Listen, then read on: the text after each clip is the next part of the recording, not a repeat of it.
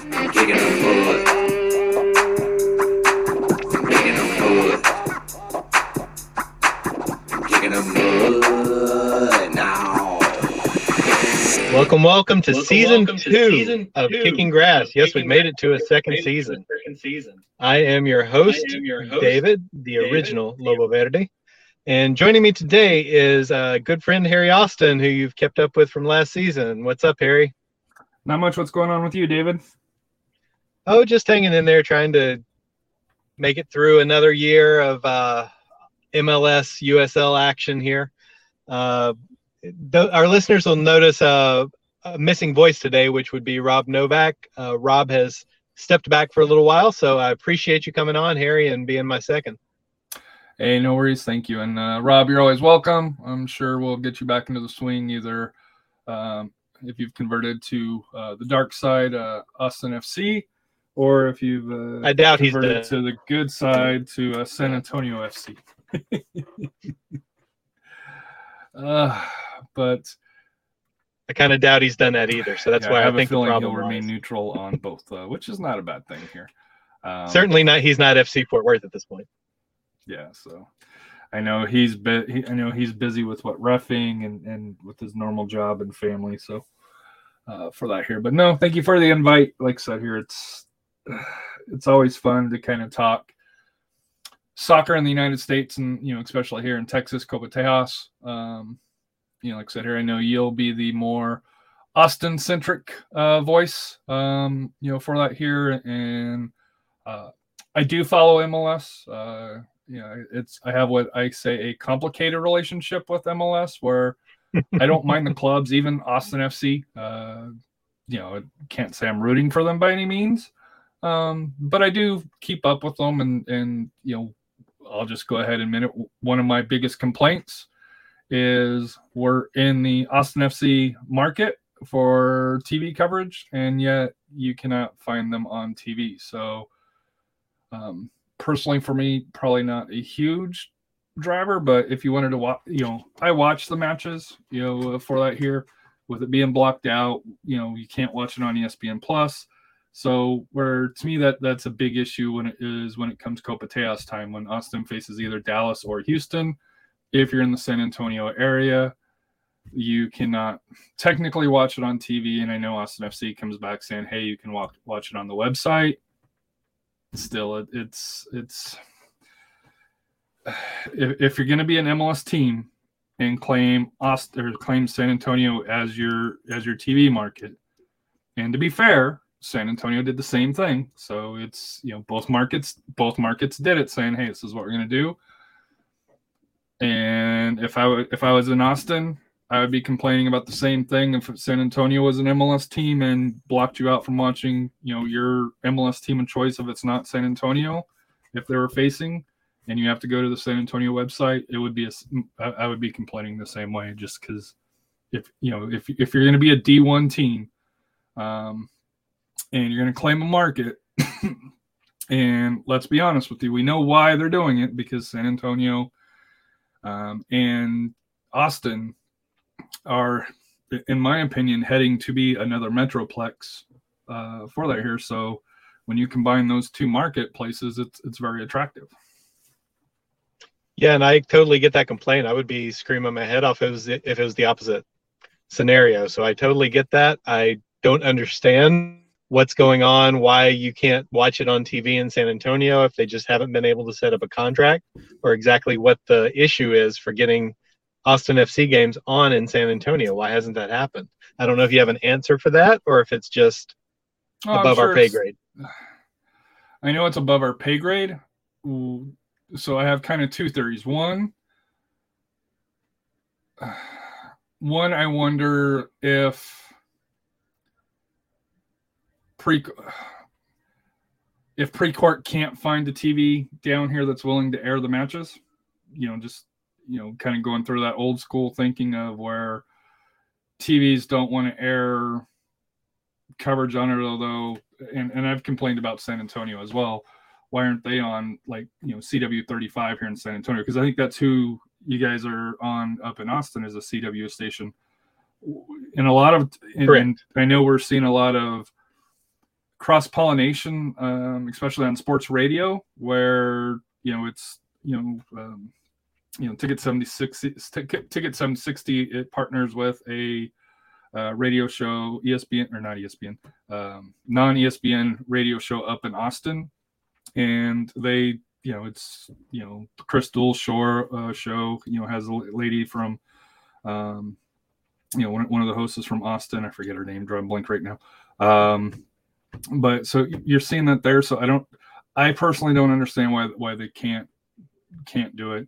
My other thing here is, and this is probably more my tinfoil hat theory, is that there's some agreement between San Antonio FC, Austin FC, and MLS that Austin FC won't air its games in San Antonio, even though they're in that marketplace for X amount of time.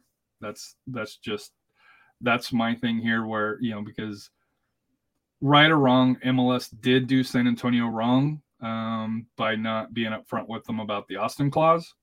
And I'm not saying that Austin or San Antonio or Austin would or wouldn't have got a team without that clause, because I do think Garber liked Austin, but I still wonder if push came to shove if he would have pulled the trigger without that clause on there. So, and to be honest with you, Austin fans that showed up, and they keep showing up, and like I said here, I know for my pocketbook, I enjoy the USL prices compared to your MLS prices, yeah. But a game or two going up to Q2 or going over to Houston or up to Frisco, like I said here, I'll spread my MLS dollars around for that here. But well, you can get cheaper to Dynamo or FC Dallas games than you can to the San Antonio matches. I don't know. There were some cheap tickets late in the year. For San Antonio? Austin. No, for Austin FC. Towards the end of the year, ticket prices were a lot more reasonable than they were at the beginning of the year. So, well, we didn't have the $9.11 ticket on 9/11 though. Thank you for that, Houston Dynamo. I will never let you live that one down. So, I know we're going to start with Houston. We're going to kind of do a preview here. Your thoughts on what the Dynamo have done? They've got a new owner, got a new coach, a new GM. They're spending some money. There's rumors of possibly, what was it, Hector Herrera. Right. The rumors of possibly trying to offer Hector Herrera to come in to play for the Dynamo. So I'm not sure I buy that as a strong possibility, but they certainly have floated the concept at least. But that's not something, at least with the previous ownership, that you would see. Is them trying to go after. And I think if they were able to pull it off, I think it would have as big a deal with people in the stands than production on the pitch. And that's not to say that, Hector isn't a great player, because obviously he is, but he's a little bit older. And to me, for Houston, like I said here, I've always complained that they haven't brought in a named guy for that here. They brought in some mid-level guys where you kind of know, but they're not a name brand for that here. If they brought in Hector Herrera, especially, with the Hispanic population in there, that's going to draw and that's going to open up some eyes. So, your thoughts on, number one, Houston. It sounds like you don't think it'll happen, but your thoughts on Houston's offseason and where you kind of see them fitting at this point? Well, even if it does happen, I'm not sure it changes my opinion too much on the Dynamo. I think they've made some moves. They've done what they needed to do. I mean, you're kind of starting over as the Houston Dynamo this season. So you're cleaning house, you're changing the director, first of all, and then getting in a new coach, and then trying to shore up the roster, because let's be fair, they were the worst team in the Western Conference last season. And they are consistently not a very good team. I think Houston Dynamo is Houston Dynamo. They are what they are. They will be similar this year to where they've been. I don't see the changes that they've made making a huge difference. I think you probably disagree with me on that. But we'll save that towards the end here. Sure, but I see them fighting for the bottom of the West again this year. I don't see that great of an improvement that they've made. And until they show me that they're going to be better than they have been, I don't buy it. It's kind of what I was told. I come from a gambling family. I'm from Louisiana, so I'm told don't ever bet against the streak because you'll win consistently and you'll only be wrong once. So I don't ever bet against the streak when it comes to Houston Dynamo. They're bad and they're going to be bad, and I will do that until they prove me wrong. And every year they prove me right. One year they'll be good, but I just don't believe it's going to be this year. I think if they're in this rebuilding mode, which clearly they are, and if there's an actual commitment to building a winning franchise, it's not going to be done overnight. It's not going to be a 1-year turnaround. It will be something that will take 3 years to get there. So I don't think the moves that they're making this offseason will show up in 2022. I think you're looking at 2 or 3 years down the road. I don't think they're a playoff team. And we'll get to how Copa Tejas will shake out and kind of the order of the Texas teams here. I have a feeling you and I will have some disagreements. I don't know if we'll disagree with number one, but I think who finishes bottom will probably be a disagreement. Probably a disagreement here. But probably. I just think for Houston, in listening to like Generation Orange and listening to Victor Arizo with the Striker Texas and a couple of other podcasts from the Houston area, there's a buzz around that team that hasn't been there, and part of it is hey, they brought in Pat Onstad, they brought in the new coach, Sporting Kansas City's coach Noriago or something like that here, who's a young, unproven coach, kind of similar to Austin, although he does have some coaching experience with Sporting Kansas City too, along those lines. I don't think that I think they're going to surprise some people. I could be wrong, probably am, but I think Houston, I think Houston's going to do better than most people think. For it, especially later on in the year. I think their growth potential is a little bit better because I do think Houston will bring, with the new ownership, they do seem like that they're committed to bringing in bigger name players than they have been in the past.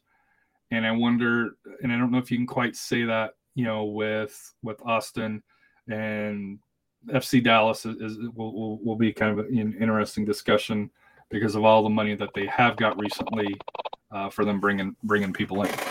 So that'll be for the Dynamo here. The next team that we're going to be talking about here is going to be FC Dallas. FC Dallas has brought in Argentine forward Alan Velasco on a record deal. They also brought in Paul Oriola, and Jesus Ferreira is the new forward since Ricardo Pepi cashed out. However, they also have a new coach, and Nico Estevez for that here. So your thoughts on FC Dallas? Again, I think I'm not a big Paul Ariola fan. Let's start with that. So I'm not sure that move does a whole lot for me.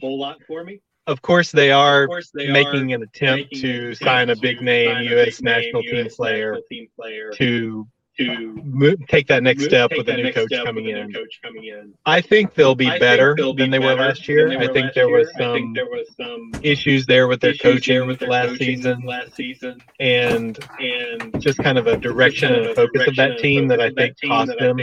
I don't think they'll be as bad as they were last year. I think last year was the aberration. I think this year they'll get back to that, fighting for a playoff spot. I think the offseason moves have been good. The problem with FC Dallas has been, and again, what I said about Houston, I'll say for Dallas as well. They are who they are until they show me they aren't. And what FC Dallas is a team that creates bright, young talent through the academy, places them on the first team, They do great at the beginning of the season. Then they sell off their best players halfway through the season. And then they tank it towards the end. They get to the playoffs and they flame out. That is who Dallas has always been. I am not convinced that they've turned over a new leaf and are going to do anything different this year than they've done for the last 25 years. So until they show me that they're different, I think that's what they're going to do. I think they're going to start out really well. I think they'll have some bright, young, promising, talented players.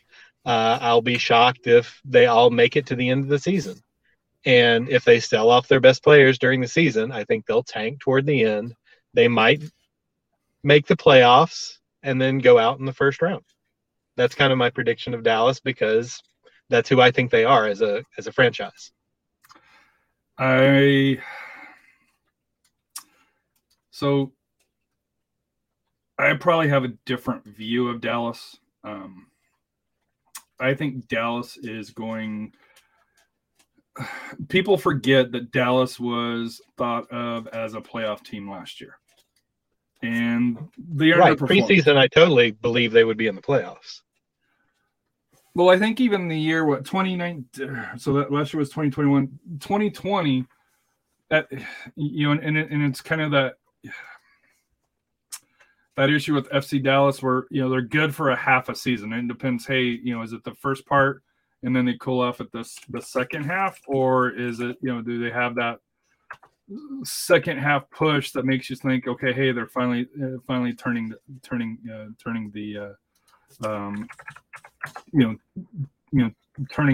it around. I think so. And I haven't published my power rankings out yet, but I'm going to be putting out my own power rankings for MLS and USL and NISA, and I'm even going to do MLS Next Pro just because I can. I think Dallas sneaks into the playoffs as the 7th seed. They'll be right in the hunt. I think they're going to be a team that jumps up this year. Their owner, with the it seems like with the Hunts, they're finally, at least short term, looking to make a commitment. And I think, as you mentioned here, because they have to, because they got all that money from the Pepe deal. You just can't sit on that type of money. You have to invest. You can't. They certainly have before. Not the $20 million that they got from him and others. They've made a move like Franco Jara. I mean, that's kind of what they do is when they try to spend the money that they get from these sales, Reggie Cannon, just go down the list, they usually bust with their signings. But let's be honest, and this goes both for Houston and Dallas. Let's just be honest. With how Austin FC came in, people will show up for, and to be fair, Houston has shown up before as well. And I think even in the past, people have shown up in Dallas. Yeah, they've never really shown up in Dallas. I was trying to give them credit back. I'll take to issue with that years. Because I've heard in the Cotton Bowl years it was a little bit better than moving up to Frisco. I agree with. I was a season ticket holder from '96 on. Showed up at the Cotton Bowl. That was a much better attendance wise. I think that was a better showing for FC Dallas before they moved up north. But I have to say, there was no Houston Dynamo at the time, and there were a lot of fans that made the drive up 35 from San Antonio and Austin that were helping fill that stadium somewhat that don't do that anymore. So for a multitude of reasons, the competition with the SAFC in Houston and Austin, but also because of I-35, you know how that is. Right. There's no possible way I would do that 12 times a year like I did back in the 90s. Right. That's just not possible anymore. But I do think, though, and this is all credit to Austin FC and the fans of Austin, is they've created a market to where if they don't start putting a quality team on the pitch, I'll never forget, I wasn't there, but, that first match between Austin FC and Dallas, where Los Verdes and the Anthem, took over Buc-ee's and stuff like that. That, even as a San Antonio FC fan, that was exciting to watch, exciting to see. And you had that rooting interest. for that here. So I can see where Dan, I think it's Dan Hunt, sees what Austin FC has. And we'll get to Austin here in a minute, but if they could put out a quality product,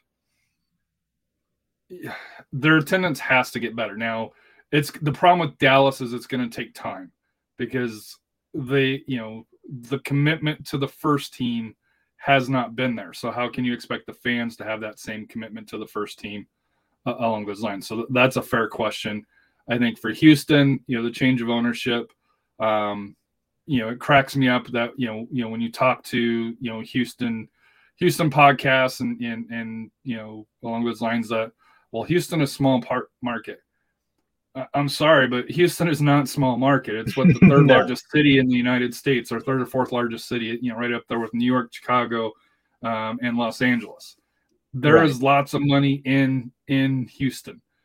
Houston sells out the Texans, sells out the Astros, sells out the Rockets. Now, typically, there's a lot of bandwagon fans on there. Don't get me wrong. When they do well, it's a sellout. It's a must-have ticket. When they don't do well, just like in any major sports town, the average fan won't go. So there is a market. The stadium that they have is is downtown in a good location, right next, right near Minute Maid Park. Unlike Frisco, which is not in a I didn't think it was that bad, but I don't live there, and as a away fan, not a huge deal.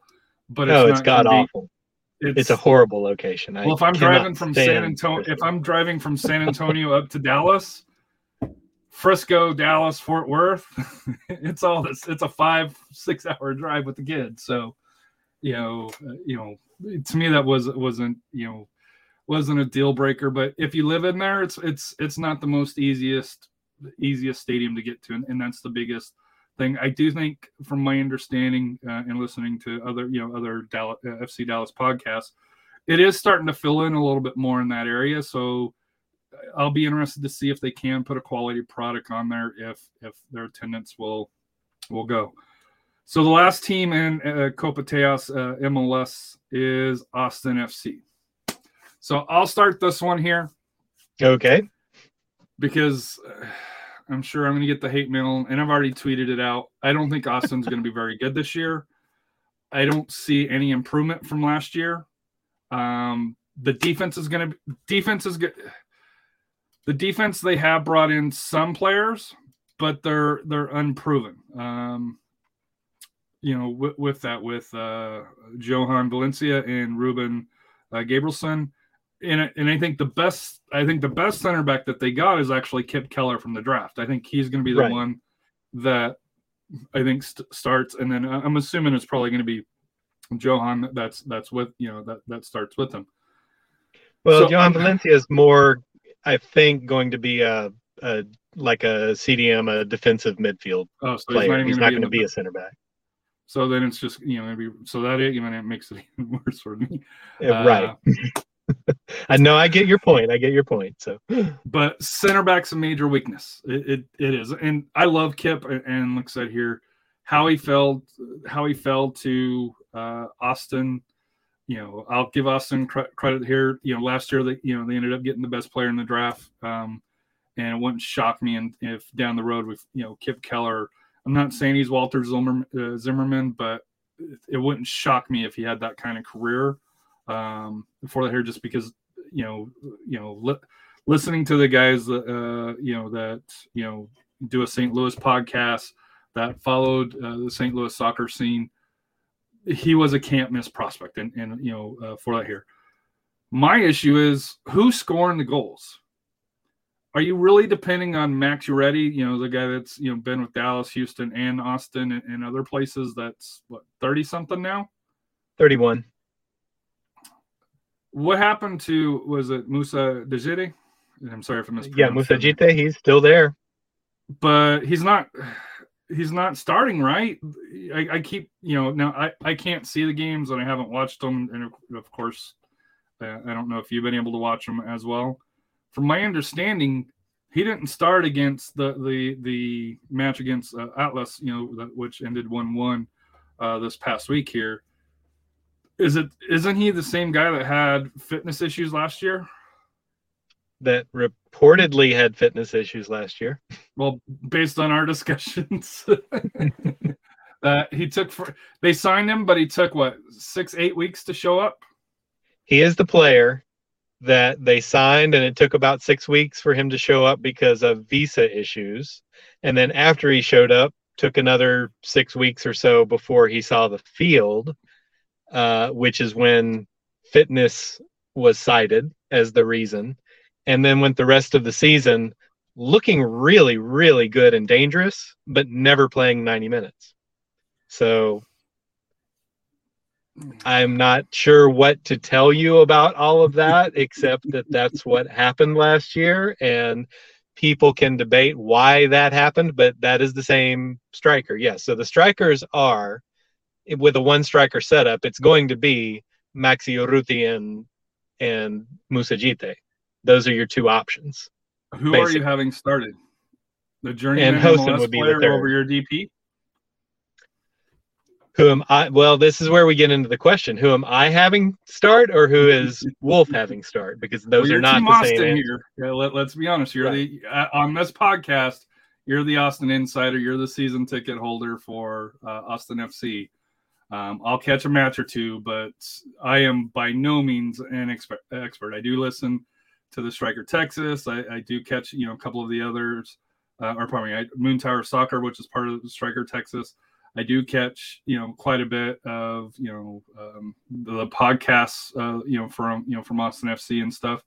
So I have a decent from an outsider's view, a decent idea of kind of how Austin FC fans are feeling. Which I know just on social media right now, a lot of them are thinking playoffs, which I'm like, we're going to get to that in a little bit here, but I just don't see it. And we haven't even got into the number. We haven't even got into the number one issue of Austin FC, and that's your sore spot. Correct. But if you're asking from an Austin perspective, who do we in Austin expect our coach to start at the striker position this season? It's going to be Maxi Urruti. That is the perception. All indications are that Maxi Urruti is going to be our starting striker. In fact, you even had them going out on Twitter when they were talking about Golden Boot, who's going to win the Golden Boot, Austin FC player saying it's going to be Maxi Urruti. Well, that tells you right there who the team understands to be our starting striker. It's going to be Maxi Urruti. Now, don't get me wrong. I absolutely love Maxi Urruti. I've loved him since he was at Dallas. I thought Dallas getting rid of him was just an awful move, but it was a typical Dallas thing to do. And I think he's a great MLS player, but as you said, he's 31 years old. So I don't think Maxi Urruti in 2022 is the same Maxi Urruti from 5 years ago. And that's the issue. And there's no universe where he's a better starting striker than Musajite. Again, without me being in the practices and unless there's something we don't know about, which was the same thing we said last year. If there's some unknown something going on with Musajite, then that might change the scenario. But I saw them both play last year, and Musajite is a better striker today than Maxi Urruti is. Now, you can't go through a season with one striker, so I'm very, very happy that after going most of the year last year with 0 strikers, at least we have 2 this year that are pretty decent, in my opinion, strikers. So when you ask me where the goals are coming from, that's not my biggest concern with Austin FC, to be honest. I know some people, and I think you're one of those, are questioning that. And I get that, but I'm not worried about the goal scoring this season. With those 2 as our striker combination, rotate them, one subs in for the other, however you want to do it. I personally think Maxi Urruti would be a great second half off the bench type striker option when the other team's worn down. So if it were me, I would start Musajite. And I would put Maxi Urruti in normally as a second half sub. You know, you're always going to have to rotate that some point in the season. But as a general starting striker, I would go with Gite. So just kind of looking at it here, is the reason why he's at least favored to start is because of Dominguez and DeRussi? Just on how, because they're more on the wing play, right? Driussi's probably going to be our center, attacking mid. Cecilio will be out wide, and probably Diego Fagundes on the other side. But do you think Maxi works better with those compared to the other striker, or no? I really can't say that. I don't. On paper, I don't see that.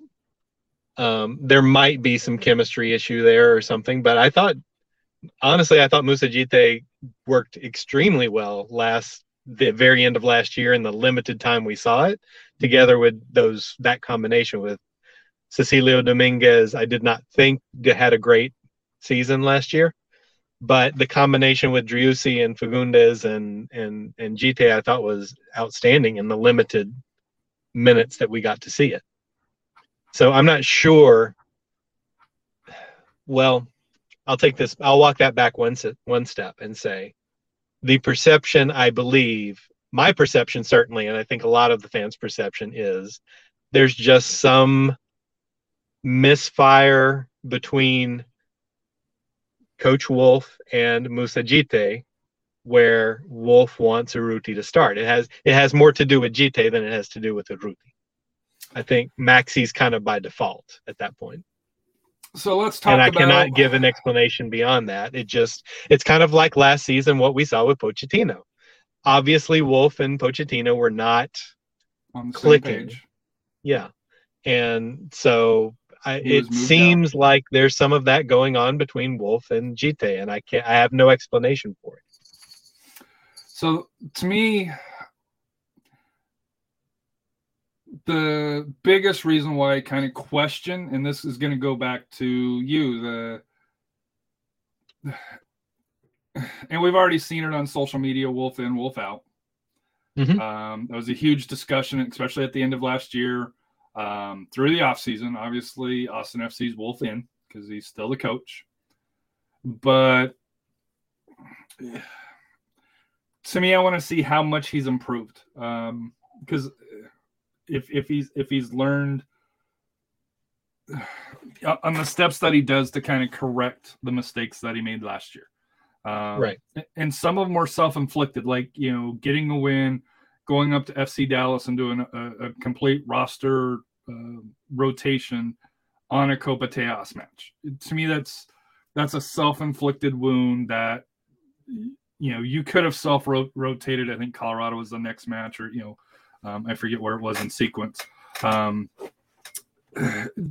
Just the steps that he's done to improve. Obviously, Claudio Reyna, he made a change when he was at New York City from year 1 to year 2. This time, he did not. So I know you're not the biggest Wolf fan for that here. So your thoughts on what Wolf needs to do to be successful, to keep his job, because I think his seat could be warm very quickly. I'll leave it at that. I do believe he could be in trouble this year, halfway through the season, if Austin FC is not significantly better than they ended up last year. So what he needs to do, can he do it? I'm not convinced of that, obviously. Because of the problems I saw last year, I don't know if they're totally correctable, but I do think there are some advantages that he has going into year 2. And I do believe Austin FC will be better than they were last year. I think they underperformed their talent last year, and a lot of that, in my opinion, had to do with the coaching. I don't believe there was any pressure on Wolf at all last year to get wins and losses. I think that is significantly different this year. By all appearances, Wolf coached with that perspective last year as well. He knew from his coaching decisions that the ultimate wins and losses weren't going to make or break his job. Break him, yeah. And I think that this year that's different. I think he's going to have the pressure of needing to rack up some points and some wins and not make the mistakes like he did last year. I think one of his biggest problems last year, to be honest, and it's something that I don't think has been talked about enough, is that it was a COVID impacted year. The schedule was very condensed. There were a lot more games in a much shorter span of time. So where there was shorter rest periods and a lot of 2 games in a week, 3 games in 8 days type scenarios. And I believe that's where Wolf struggled the most. I mean, you mentioned it with the Dallas game. I don't think he knew how to handle rotation of players and resting in those type of situations where you were traveling and playing 3 games in 8 days and you couldn't travel till the day of the game and things of that nature. I think that completely threw him off, whereas a coach that's been around for a while in the league handled it much better. He's not going to have that same problem this season. I think the scheduling is spaced out a lot more, where the rest issues, the fitness issues, and the rotation issues won't come up and bite him like they did last season. So he's got that advantage. And you just have the natural year 1 to year 2 improvement. He had a complete from scratch roster to work with last year. At least this season, he has been able to effectuate some of the changes that he's seen in the roster. So now it's kind of on him. If he didn't like Pochettino, well, Pochettino's not there anymore. He's been able to make some of those changes. If he wanted a striker like Urruti, he got Maxi Urruti to come in. So he's been able to tweak that and get more players into fitting his system, which was another one of his detriments, I thought, last season, was just this stubbornness of not taking your talent and maximizing that performance of your talent. He took what he had and tried to square peg and a round hole it with his system and force everyone to do exactly what he wanted with no freedom of play. And I thought that was a real problem last season. So I think the roster is built a little bit more in accordance with his system. So he won't have as many problems with that this year as he did last year. And he won't have the rotation and rest problems. So I think just by all of that, there's going to be an improvement. Now, the problem is, how much of an improvement? Is he still going to be stubborn and insisting on playing out of the back if the talent isn't there, not putting your best 11 on the field for whatever reason, just because you want to fit certain players and fit certain system and do it that way? I think that's my concern with Wolf, is he hasn't shown me that he's adaptable in any sense of that word. Adaptable, that is not the word I would use to describe Josh Wolf. And I don't believe you can go through a season in MLS without adapting to your players, your personnel, your competition, and just kind of the rhythm of the season. I think all good coaches adapt. I haven't seen him be able to do that. I'm not convinced he can. That's where I think Austin FC might have some issues this year. So Copa Tejas. Yes. 2 matches in April 23rd and 30th. So April 23rd, Houston travels to Dallas. April 30th, Austin travels to Houston Dynamo. Then the next match is June 25th, where Dallas travels down to Austin. And then it wraps up, and I hate this by MLS, but it wraps up by mid-July, July 9th. Right. Dallas travels to Houston. Houston on the 12th, 3 days later, travels to Austin. And that was on the 12th. And then 4 days later, Austin travels up to FC Dallas. So I'll give you my predicted order. I think Dallas, once again, is going to win the Copa Tejas for that here. It wouldn't shock me if they have it wrapped up by July 9th. Because they'll play Houston twice and Austin. For that here, especially if they can beat Austin in Q2 Stadium for that here. If not, Austin FC kind of controls its destiny because they play the last two matches for that here, against Dallas and against Houston for that here. So I'm gonna go FC Dallas. I'm gonna do Austin in second, and the Dynamo in a close third. At the trail for that here, because I do think Houston's going to be better later on in the year, in the second half of the season, and I think for Copateas that really hurts them. I think Dallas is going to get off to a better start just because I think their talents right now. I think the Dallas talent amount that they have is greater than Houston and Austin at this point. For that here, so I'm going to go Dallas, Austin, and Houston in order of the Copateas for there here. And like I said, it wouldn't shock me if Dallas has got it wrapped up by July 9th. Your thoughts? I would love to fight you on this, but I actually completely agree with that. I think that's my expectation as well. So it just Austin, and I think Austin and Houston both could be surprises. I think Houston's going to be better. You think Austin's going to be better. Both of them have to prove it to us. But I think talent-wise, I think Dallas, like I said here, we'll have the edge when it comes to Copateas. For that here. So yeah, I don't want people to forget Dallas has been almost its entire existence a perennial playoff team. Yes. Last year was the exception. Last year was just a horrible season by FC Dallas standards for them. So I expect them to get back to that 7 spot in the West. Yeah, that's where I have them is the last playoff spot in MLS for that here. I'll just say I have Nashville winning the West over Seattle because I think those are going to be the two class.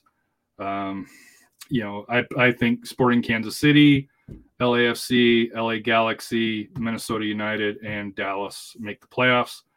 I think Portland falls back. I think Colorado Rapids fall back. Both of those were playoff teams last year. I think the Rapids have lost too much talent. Plus, Rapids history, they're great one year, and the following year they come back down and they'll spend 2 or 3 years towards the bottom, and then they'll pop up. I just think with Portland, Portland's got a lot of drama going on off the pitch. They've lost some stars from it. I just, in Portland, just maybe, hey, I'm discounting them just because of the drama that's off the pitch, for that here, which I think does play a part sometimes. It'll be interesting to see how they deal with it. But those are my playoff teams. My order, I have Nashville, Seattle, Sporting KC, LAFC, Galaxy, Minnesota United, because I think Minnesota United's kind of like a FC Dallas where they're going to be consistently good, but they're not going to be a contender for playoffs. I think they're kind of in that mold right now where they'll always contend for the playoffs for that here. Dynamo I have at 9th ahead of Rapids, Salt Lake, Vancouver, San Jose, and then, like I said, I have Austin, in the bottom of the West, but not the wooden spoon. I think that's coming out of the East with Charlotte, but any quibbles? I know you don't think Austin FC is going to finish last. I think you're leaning more Houston, at least between the Copateas teams. But any thoughts on my order of the power rankings? For the West. No, I just appreciate that you've done your homework. I haven't done that homework yet for a seed by seed ranking. Come on, you got week 1 here. It goes live. Hey, it's preseason.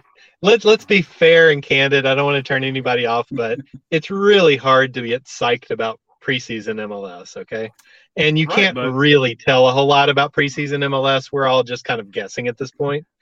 Plus, you can't watch it nowadays either. But exactly. So it is really difficult. I don't have many qualms with what you say. Obviously, the playoff teams, the one I might question would be the Galaxy. I'm not sure why you have them that high. Is there something I'm missing I with just the think Galaxy? with the players that they brought in, they're going to be an improved team. And let's be honest, MLS can't Favors have the LA and New York. Galaxy bad, and can't have the Galaxy and LAFC both missing playoffs, in my opinion, in back-to-back years. So Correct. So I think LAFC will be there. Of the two, I think the that Galaxy, would be my pick. I think the Galaxy will. And to me, I think outside of Nashville, Seattle, I think there's a clear break there. Sporting Right. Kansas City, I want to say solid. But when you get 4 through 8, Portland, Dallas, Minnesota, even the 2 LA teams, you could throw a dart and you might be right. I just, like I said here, I see a lot of people like MLS Soccer, MLSsoccer.com, when they did their power rankings today, they had Portland pretty high and they had the Rapids pretty high. But to me, the Rapids have just I agree with you on both of those teams. I think they will both fall back. I don't know which one falls back far enough to be out of the playoffs would be the question. I could see Colorado getting in, Portland being out. Colorado's lost too much talent. True. I don't disagree. They have a great coach. Everybody, the MLSsoccer.com has them 6th in the league, but they've lost Cole Bassett, Kellen Acosta. They're going to lose Trusty in the summer. They don't have a DP despite having 3 spots, but they have Mark Anthony K, Jack Price, Brian Acosta, and they signed a U22 Max as reinforcement. So they're saying, well, the midfield's going to be good. And I think the reason why they're doing it is because Robin Fraser's a good coach. But talent matters, coaching matters, yes. But talent matters, in the MLS, especially where it's not, as you mentioned, it's a longer season. I believe there's a break. I don't know. Is it there's this a break year that there's a in break June for the Leagues Cup? Yeah. So you've got Open There's Cup. like a 2-week break in June, which threw me off when I saw the schedule. But yeah, that's what that's for. I just don't. I just don't have it. And like I said here, we'll touch base on the East real quick here. Just you can. But let me go through mine real quick because I don't have a ranking order, but I basically agree with you, except that I don't know that I'm going to put Galaxy in the playoffs. Who you put in beside the Galaxy? Well, that's going to be the big question. So I would put in either Portland or Colorado. I think one of them makes it. One of those two. One of those two. I'm not sure which one of the two. I think, kind of like you said, it's a toss-up. I think Austin will be sniffing around that 8th or 9th spot is where I would put them at the end of the season. So I'll go with a 9th place, which I think is where you had Houston. Yeah. So I'm just going to swap Houston and Austin on your list is kind of what I'm going to do. I'm going to put Austin around that 9th place because of kind of what you said, because of talent. I think the talent is much better than what I think you think the talent is in Austin. Probably. I may have some. I'll fully admit on this podcast, I will not be a pro Austin. I won't be cheerleading Austin. We'll say that'll be your role. And let's just say Houston Dynamo have not signed Hector Herrera yet. He's not in Houston. But I think even if they don't, I just think one of the two outside of Dallas, I think one of the other 2 Texas teams is going to make a jump. I made the argument for Dallas. You make the argument for Houston. I have a hard time seeing all 3 Copa Tejas teams being down at the bottom. I think we're both pretty confident Dallas will return back to its normal. I think one of the other 2 jump up to where they're going to be more competitive. It's just the odds are, if you got 3 teams, odds are you're going to have one that's going to be in the playoffs. You're going to have one that's sniffing around the playoffs, and you're going to have one currently on how they're constructed right now. Hopefully 3-4 years from now, they're all Right. battling for the playoffs. But currently rosters right now, I think one's gonna be unlucky, get injuries, fitness issues, whatever you want to call it, for that here. So, and I just think talent-wise with Austin, Driussi is an absolute beast of a player. I think he's he doesn't outstanding play. Well, talent. is he going to do 90 minutes? Well, there is a depth issue on the Austin roster. Is going to be the starter. I'm sorry? You said Maxi is going to be the starter. Yes, I think Maxi Urruti will be our starting striker. I'm talking about in midfield. I think Driussi. Oh, in midfield. Oh, okay. Sorry. Yeah, Driussi is an absolute stud designated player type in this league. I think he's going to be amazingly talented for Austin FC this season. And you didn't see him a whole lot last year because he came in toward the end, same time as Gite, right?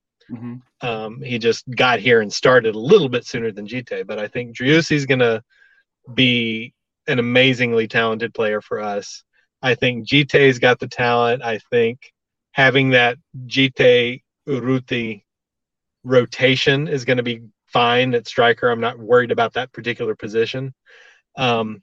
I hate to say it this way, but the problem is in the back. The problem with Austin's going to be defense. Can it hold up?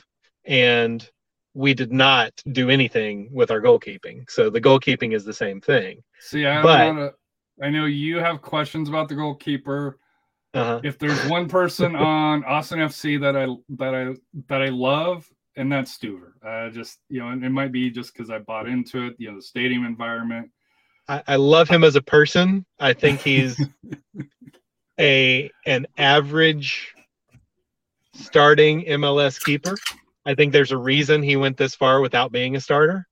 And I don't think having a middle of the road starting MLS keeper is necessarily that bad.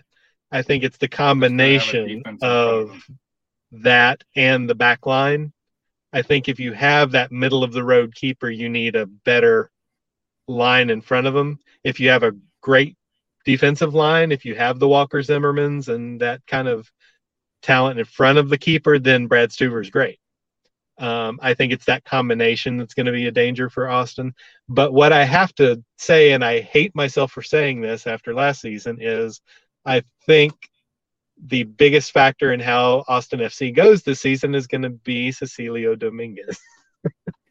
Did I just say that? Yes, I just said that. Okay. I think it's going to be Cecilio Dominguez. Is he a DP type player this season? Because last year he was not. So if he can make a step and play like he did, I will say, like he did against Houston in preseason, and I know it was a preseason game, but he looked a million times better. And he did that a couple of times last season, a couple of games where he looked to be that designated type player. If he can do that more often than not this season, then I think Austin will be fine. And I think they'll be sniffing around that 9 spot. Houston, kind of like with Dallas, I think they are who they are and they'll be at the bottom. So that's kind of my West prediction. So we have to touch on it. The mint jersey. You don't like the mint jersey. Don't like I'm fine with the mint jersey. I'm totally okay with it.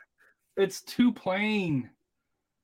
I'm okay with plain. Where is the creativity? Keep Austin weird. This is something I would expect to see from Houston. And I'm sorry, but Houston and they called it the Bayou kit there, the black what's there. It blows it away. It's not even it's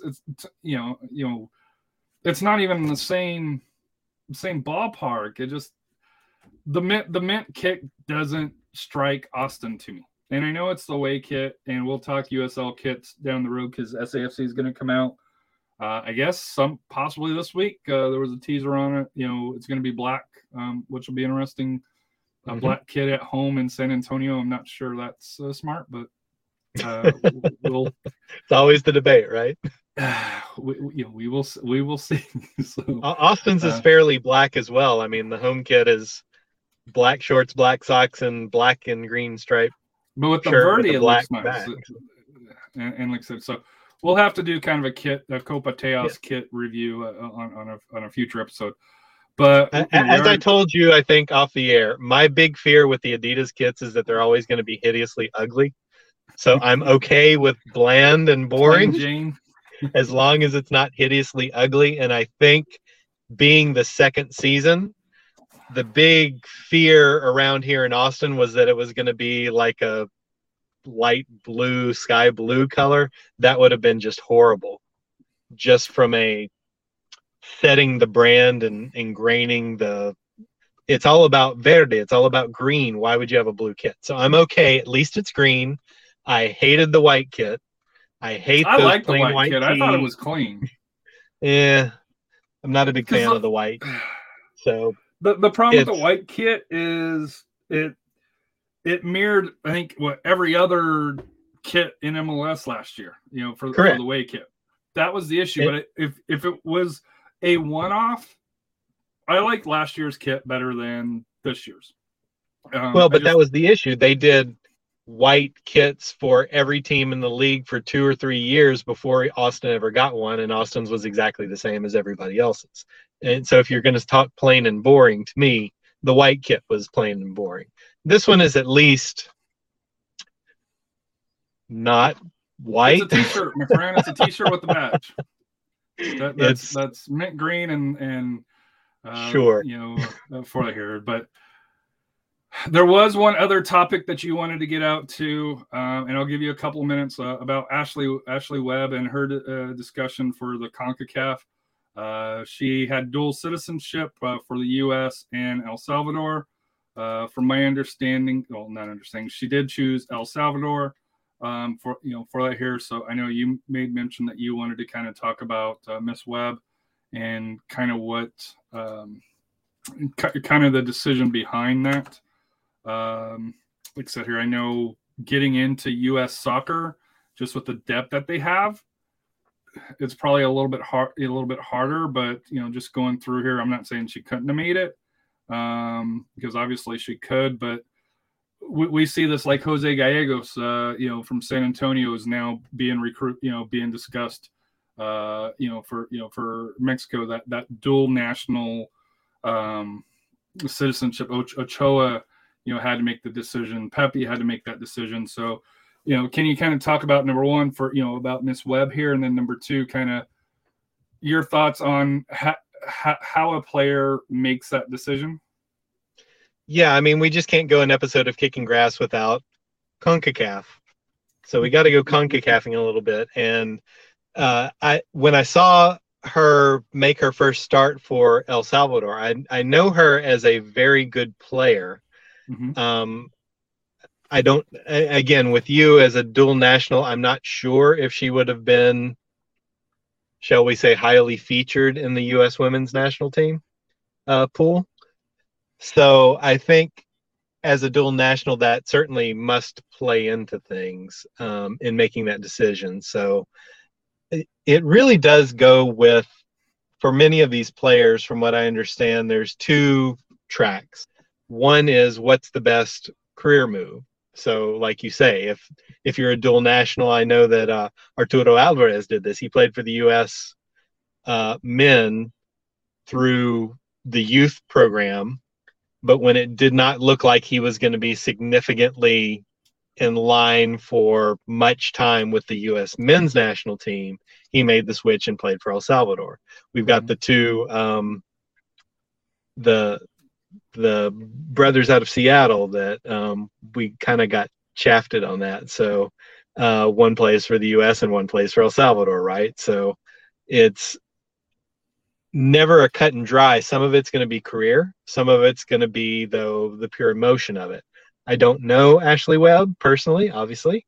I don't know everything that played into her decision making.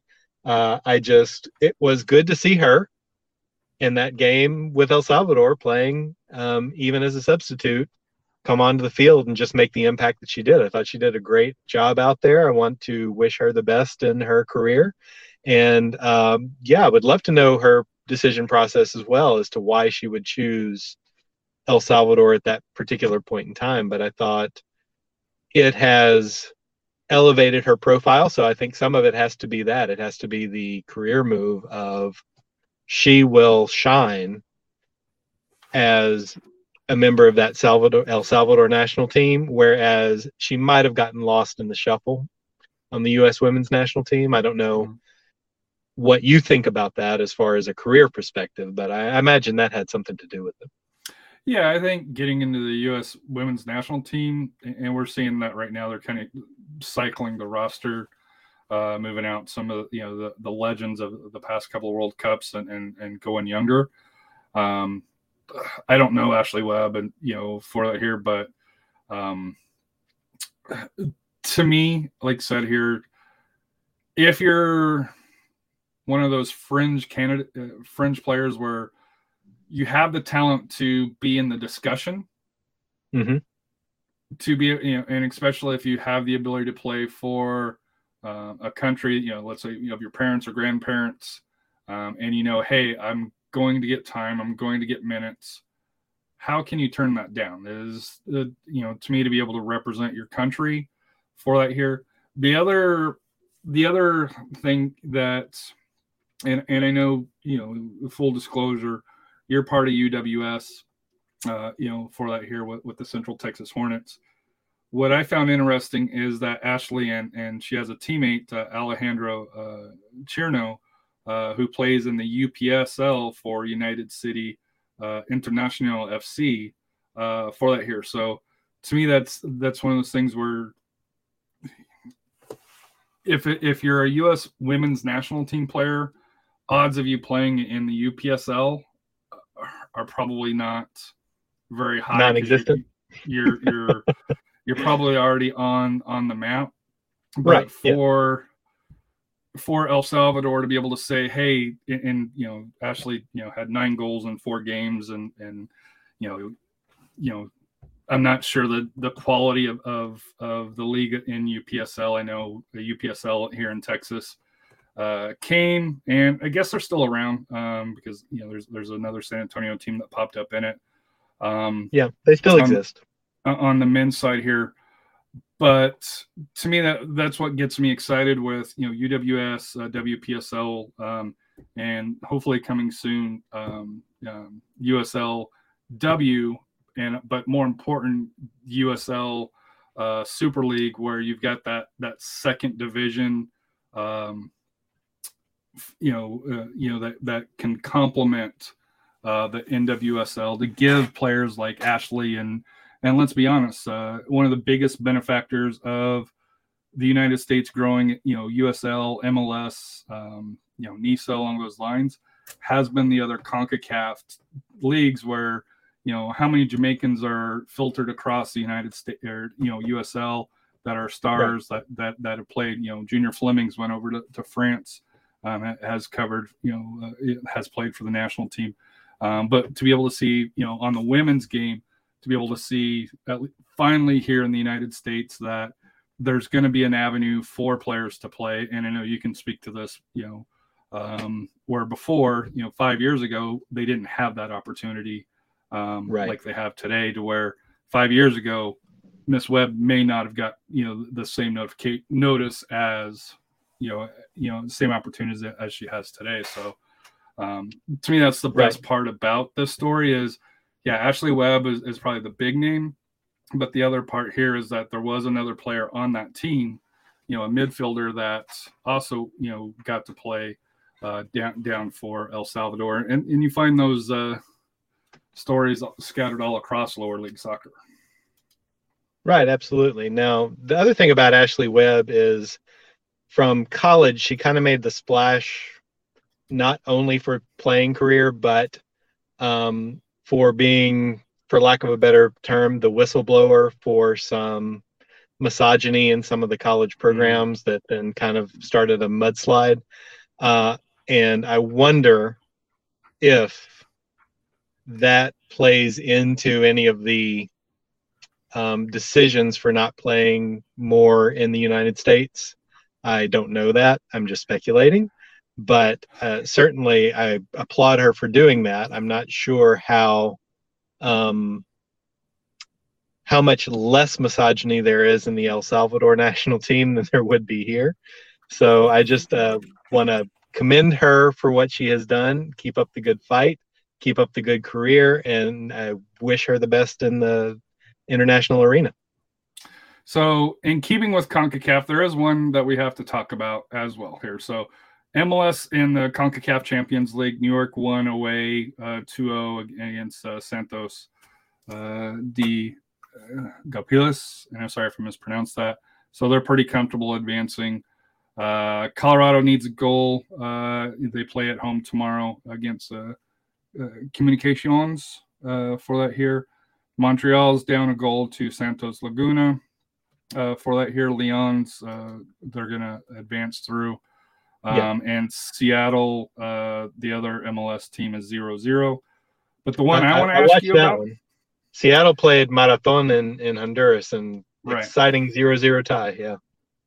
But I feel comfortable with them advancing because they're coming back home. I think Colorado can come back home and get advance as well. It wouldn't. I'm sorry, I might have misspoke. They played Motagua. Yeah, Motagua. I might have said Marathon. They played Motagua. Yeah. And then that 0-0 tie. But the one that I want to point out is New England Revolution were playing Calvary. And Calvary, because they couldn't get visas into the United States, had to forfeit. So, number one, and I know you kind of deal with visas, in your line of work.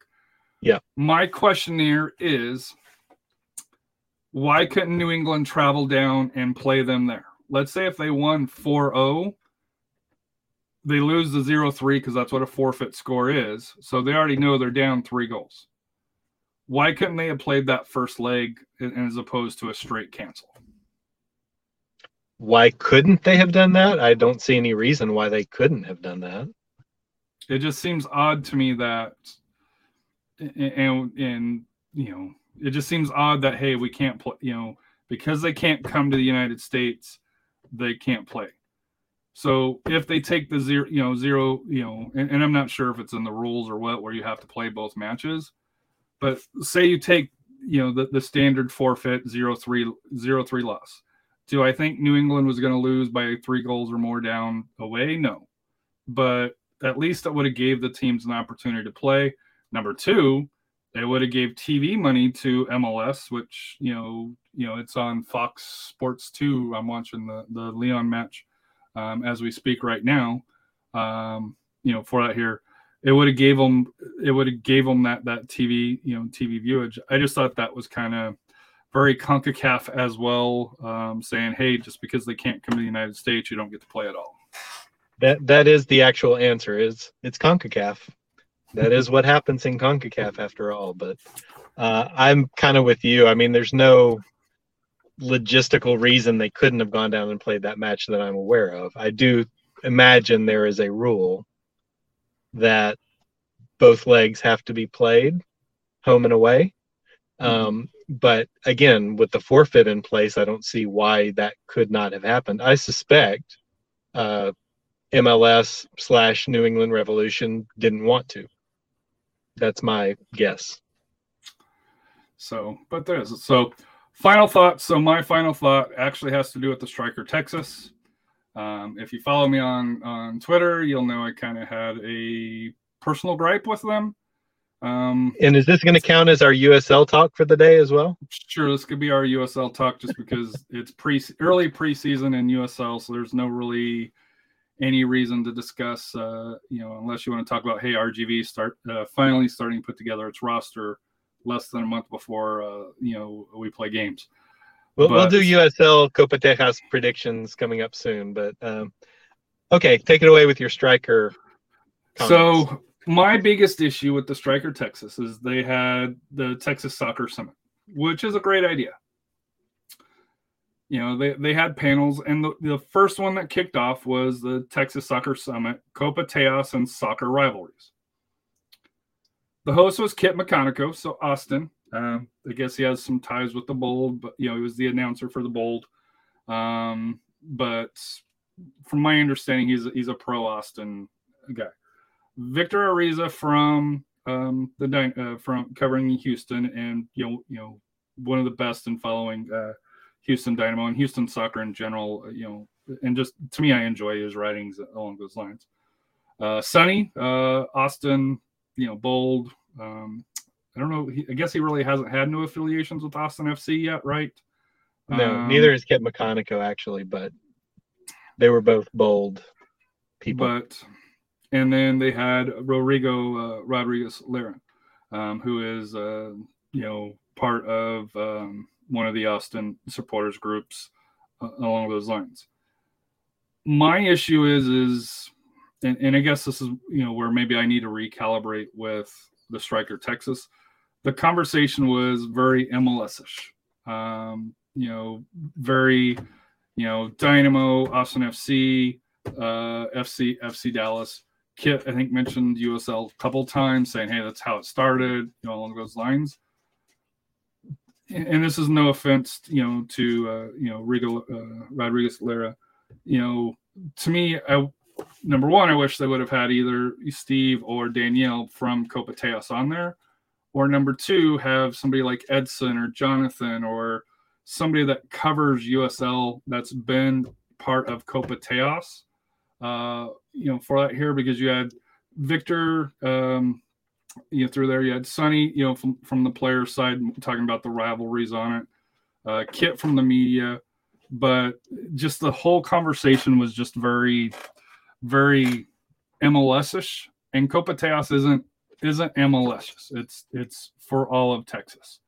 And then the next, summit they had was talked about, in depth into supporters cultures. And once again, it was MLS, supporters, nothing, from the, USL supporter groups or anything along those lines here. So I'm taking a break from the Striker Texas at this point here. Where, oh, no. You're going to get me in trouble here, Terry. I still subscribe to him. I'll still follow him. Just taking a break, social media wise, from helping to promote and stuff like that. Just because I just think if you're talking Copa Teos, it can't just be about MLS, because that's number one. Copa Teos wasn't founded by MLS. They've kind of adopted it since there's 3 teams. Yes, but Copa Teos is more than just MLS, and I think for me, the biggest thing is I felt disappointed that the Striker Texas dropped the ball with how they presented it. The panels on USL. One was, USL's new leaders help inspire the next generation of women's players, which is outstanding. And then the other one was, how do you grieve a soccer team? Why do they come and go? And that's in my opinion a shot at, and unfortunately the Austin Bold and other franchises, especially lower league here, that feel it here. So we can have that conversation one day between the two of us if you want. Yeah. So it just to me, for the Striker Texas, you got to, if you're gonna say you're covering all of soccer, especially when it comes to Copa Teos, you got to have equal representation between USL and MLS. And like I said here, to me, Rodrigo was great on the show, but to me, like I said here, you could have easily had a USL representative to kind of talk about it from that aspect, and it would have added more to the show. And number two, covering more in USL will help grow that USL fan base. To me, the biggest complaint that I hear about the Striker Texas is, number one, it's a little Austin heavy, and number two, it's MLS heavy, especially if you're talking about people in the lower league. So just food for thought. Like I said here, I'm sure after this week here, I'll be back, helping promote it and stuff like that. But I have taken a break from the Striker Texas for at least a week or so. I put myself in timeout, so that way I don't say something that I can't take back. So, I can offer my 2 cents on the topic, because coming from an MLS perspective, I don't know that they need to give equal time between MLS and USL, but certainly they shouldn't exclude USL, especially when MLS gives you Austin, Dallas, and Houston, but USL adds San Antonio, RGV, and El Paso to the mix. Why wouldn't you want to do that? That doesn't make sense to me why you wouldn't bring in some USL representation in that discussion of Copa Texas. It's still a big deal. Now, losing True. the Bold will be an interesting dynamic this year. And because El Paso's still in it, yes, but El Paso's eight hours away. Right. But when it was Bold, San Antonio, and RGV, those were all drivable distance. It was 4 or 5 hours, depending on if you're where you're going and traffic. You're losing that aspect. You're losing that third team, and supposedly next year Fort Worth comes back on here, so we'll have the four teams back in Texas here. So yeah, but Fort Worth to RGV is not really a drivable distance anymore. No, but who wants so to go to RGV? You do lose anyways? that aspect. Yeah, I get that. I just don't. I would love if everybody could just. Why can't we just all get along? Why don't they do the preseason tournament with USL and MLS Texas teams? They sort of teased us with it a little bit last year, and then there's no mention of it again. And I would love to see that as something that could be instituted for Texas between MLS and USL. Well, I think what makes that hard is MLS starts 2 weeks before USL, because we don't start till the 12th. So you guys are starting this weekend, so it's 2 weeks. 2 weeks. Yeah. So San Antonio played Dallas, and just they were walked off the park. And I think part of it is San Antonio had just got into camp. That week that they started camp was the week of the freeze. So those 2 or 3 days that they would normally have, they don't have it. And let's be honest, the San Antonio, and USL teams don't have indoor locations that they can go practice. I think like some MLS teams do for that here. So, if it's too cold for practice, it may be, hey, in the classroom or, in the gym, but you're not out on the pitch typically in that type of weather. If you can get to there, just for the fact, because I know in San Antonio that, they were asking people to stay home. And I think that was the same up in Austin as well. Yes, for that here. So to me, like I said here, you'd almost have to have it that last weekend before MLS kicks off. But to me, I don't understand, if you can't have a tournament, have the two winners face off. El Paso versus FC Dallas. How hard would that have been able to put together? El Paso just played New England Revolution in Boston today because of the CONCACAF Champions League being canceled. That El Paso stepped in to play them for that here. So it'll be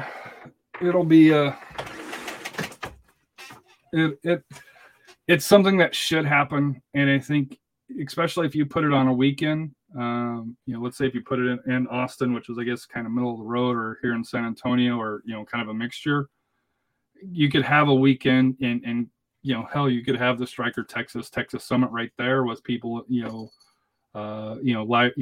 live panels and people in person. And, you could have all the, Texas supporters get together and kind of build things along those lines. But San Antonio didn't play Austin this year, didn't play RGV this year. We will play El Paso, I think not this weekend, but the following weekend, but it's closed doors, so nobody gets to see it.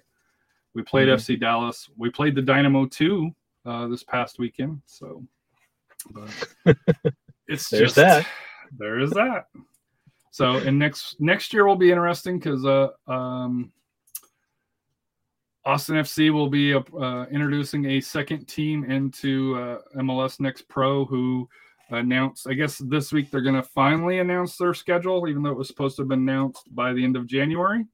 But this is MLS, and we know that they get special accommodations. for that here. So they're going to announce theirs, and they did announce that for MLS Next Pro, that the television or the how to watch the games is going to be on the MLS Next Pro page there. So it's going to be local. It's not even going to be on 11 Sports or YouTube or anything along those lines. It's not going to be on ESPN Plus, which I was kind of surprised about, especially with MLS connections. But I think we both know the reason why is the cost to put the production on an ESPN level is higher than saying, hey, I'm just going to put it on on the internet page of MLS Next. So I'm not sure the quality will be very, very good. But we're an hour and a half in, and I know there's going to be a little bit that you're going to have to edit out here. Any final thoughts that you had? I took mine with the Striker Texas, hoping that next year, if they do a Copa Tejas panel, which I think they should, include the two winners, and somebody else, and talk about that way it gives equal representation. But your final thoughts? I just want everybody to go out and try to support the game. Let's get this season going and back to normal. It has been a bad run the last couple of years for us soccer fans to go out and watch games and have it feel like it's felt in years prior. I'm just hoping we get back to that this year. So go out and support your team, be safe, but go out and just do your best to cheer on, go to the stadiums. It's great to get out, to have that camaraderie going. There's nothing like a live soccer event. We will be bringing you here at Kicking Grass coverage from around multiple leagues, lower league soccer as well. We'll be on all kinds of topics. So we just want to get the soccer going and get back to normal. All right, in the show, David, like I said, it was a pleasure talking with you. I know UWS, the league that your girls team plays in, announced the West schedule this week today here. So hopefully soon for the Southwest and the Central Texas Hornets, we will be able to I suspect there will be a bit of a delay on the Southwest Conference, but we'll see how that goes in the next week or two. Please don't say that. So I guess we'll have to wait for that here. But go ahead and get us out of here, David. Like I said here, always a pleasure to talk with you. And Rob, we need to have you on. We got some bold conversations to have, right? We've got lots of bold conversations. I think that's why Rob's not on, but we'll see if we can twist the knife and get him back on here. But I thank everybody who's listening to us, and stay tuned. We're going to try to bring this to you every week, and hope to see you next week. And thanks for listening. And thanks, Harry, for jumping on and being my co-host. No worries, David.